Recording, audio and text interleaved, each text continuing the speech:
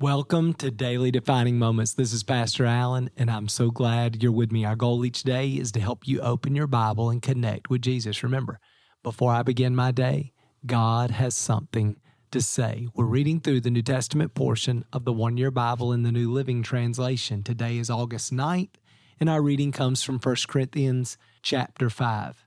What an important message for us to wrestle with today. Beginning in verse 1, Paul says this, I can hardly believe the report about the sexual immorality going on among you, something that even the pagans don't do. I'm told that a man in your church is living in sin with his stepmother. You're so proud of yourselves, but you should be mourning in sorrow and shame, and you should remove this man from your fellowship. So Paul gets word that there's a man who's having sex with his stepmother, and he is outraged. He confronts the behavior and tells them, put him out of the church. And one of the things that we talk about so often at Definition is the importance of grace and truth. That we want to be a place where people feel like they can experience and receive the grace, the forgiveness, the mercy of God, not only from God, but in community with us. But also we want to be a place that teaches and preaches the truth. And today we live in a culture that is obsessed with sex and even sexual immorality. And some want grace, but they reject the truth about sexual purity as taught throughout Scripture. Sex is reserved for a man and a woman in the context of marriage. In every other form of sex, the Bible calls sexual immorality. And so Paul says, listen, we need to put the sexually immoral out of the church. Now, that is strong language. And here's the thing I think we got to be careful about. Our tendency in church world is to attack one form of sexual immorality and to turn a blind eye to the rest. So, for example, it's easy in the evangelical church to attack homosexuality, but then turn a blind eye to heterosexual couples who may be living together sometimes for years. And the truth is, again, any sex outside of the context of marriage between a man and a woman, the Bible would call immoral. And we have got to guard sexual purity. If you remember a few weeks ago when we were studying this big question in the early church about whether new believers had to follow the Old Testament laws and the tradition and the midrash, and they basically said no, but what you do need to do is you've got to be sexually pure. I mean, so even then, when they said we don't have to keep all of the Jewish Old Testament laws, you don't have to be circumcised, but we have to be careful we don't allow immorality to come into the church. Now, why is this so important? Well, Paul answers that question down in verse 6. Watch. He says, don't you realize that this sin is like a little yeast that spreads through the whole batch of dough? Get rid of the old yeast by removing this wicked person from among you. Then you'll be like a fresh batch of dough made without yeast, which is what you really are. So what Paul says is, if you don't put him out of the church, then his sin is going to spread throughout the church. And all of a sudden, you're going to end up in a church culture where everybody feels like, well, we've got grace. That means we can live any way we want, which is an abuse of grace. When we really have an experience with grace, it doesn't produce sin and independence and immorality. When we really understand and receive God's grace, it produces in us a passion to love and to please God and to love and serve each other.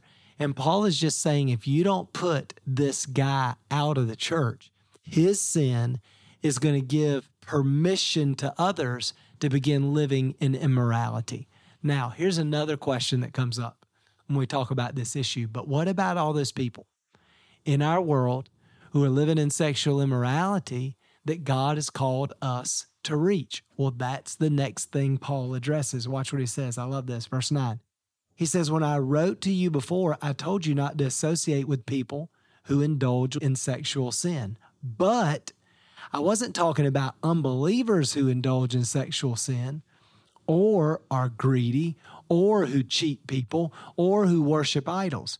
You would have to leave this world to avoid people like that. I meant you're not to associate with anyone who claims to be a Christian and yet indulges in sexual sin or is greedy or worships idol or is abusive or is a drunkard or cheats people. Don't even eat with such people.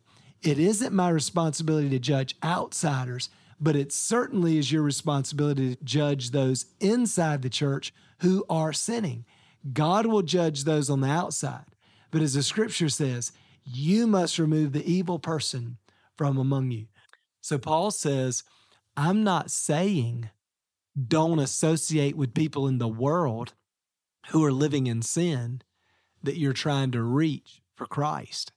What I am saying is that those in the church who claim to be Christians, if they're going to continue to live in sin, sexual immorality, greed, cheating one another, abusing one another, those people have to be dealt with. And if they aren't willing to change their behavior, if they're not willing to repent and invite Jesus into that situation to do something to change that behavior, they have to be put out of the church.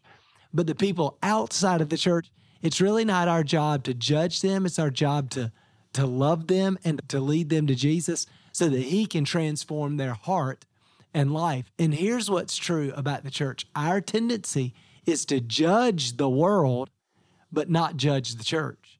In other words, our tendency is to shout about what's happening out there and overlook what is happening in here. So Paul would say we've got to be careful that we're not attacking the sin out there and not addressing the sin in the church and the sin in our hearts. Remember what Jesus said in Matthew chapter 7.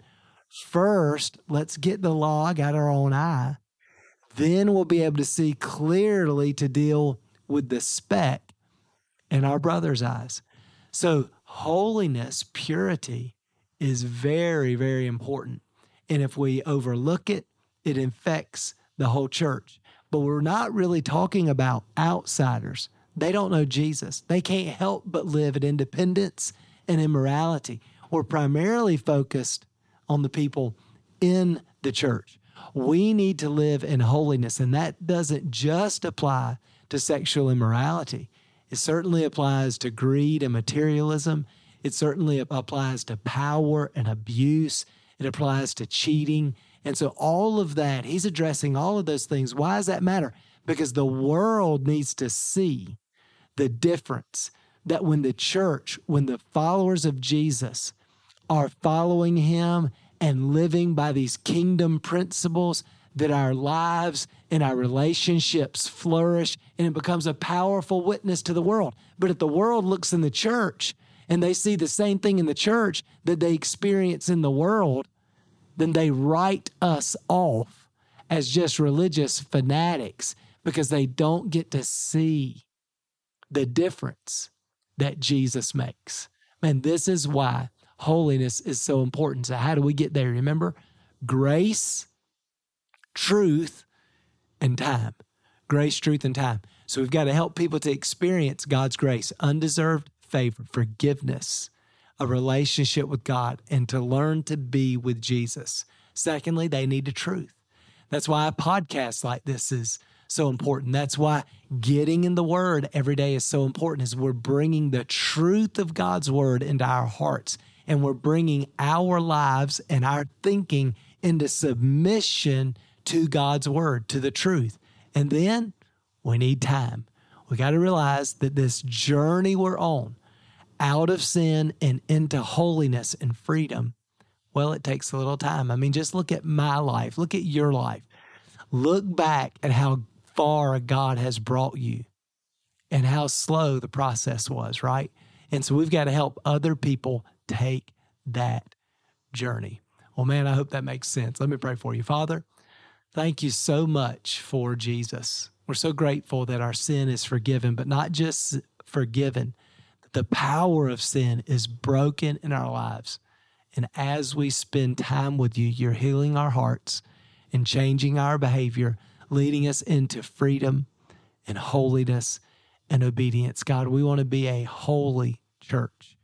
And Lord, we pray that the holiness, the transformation we've experienced, that would become the yeast that produces holiness and transformation in the lives of others in our church, rather than sin. And God, I pray that you would help us to be more focused on what you're trying to do in us than what the devil is doing out in the world. It's so easy to get on our high horse and to scream and shout judgment at the world, when the truth is God so loved the world that you gave your only begotten Son. And so, Lord, I pray that you'd help us to realize they're the target. And as we introduce them to grace and the truth, that over time, just like you've done with us, you can transform their heart and lives. God, help us to do that well as a church and with each other. We love you. In Jesus' name we pray. Amen. Well, hope that helps. Man, remember, before I begin my day, God has something to say. We'll see you again tomorrow.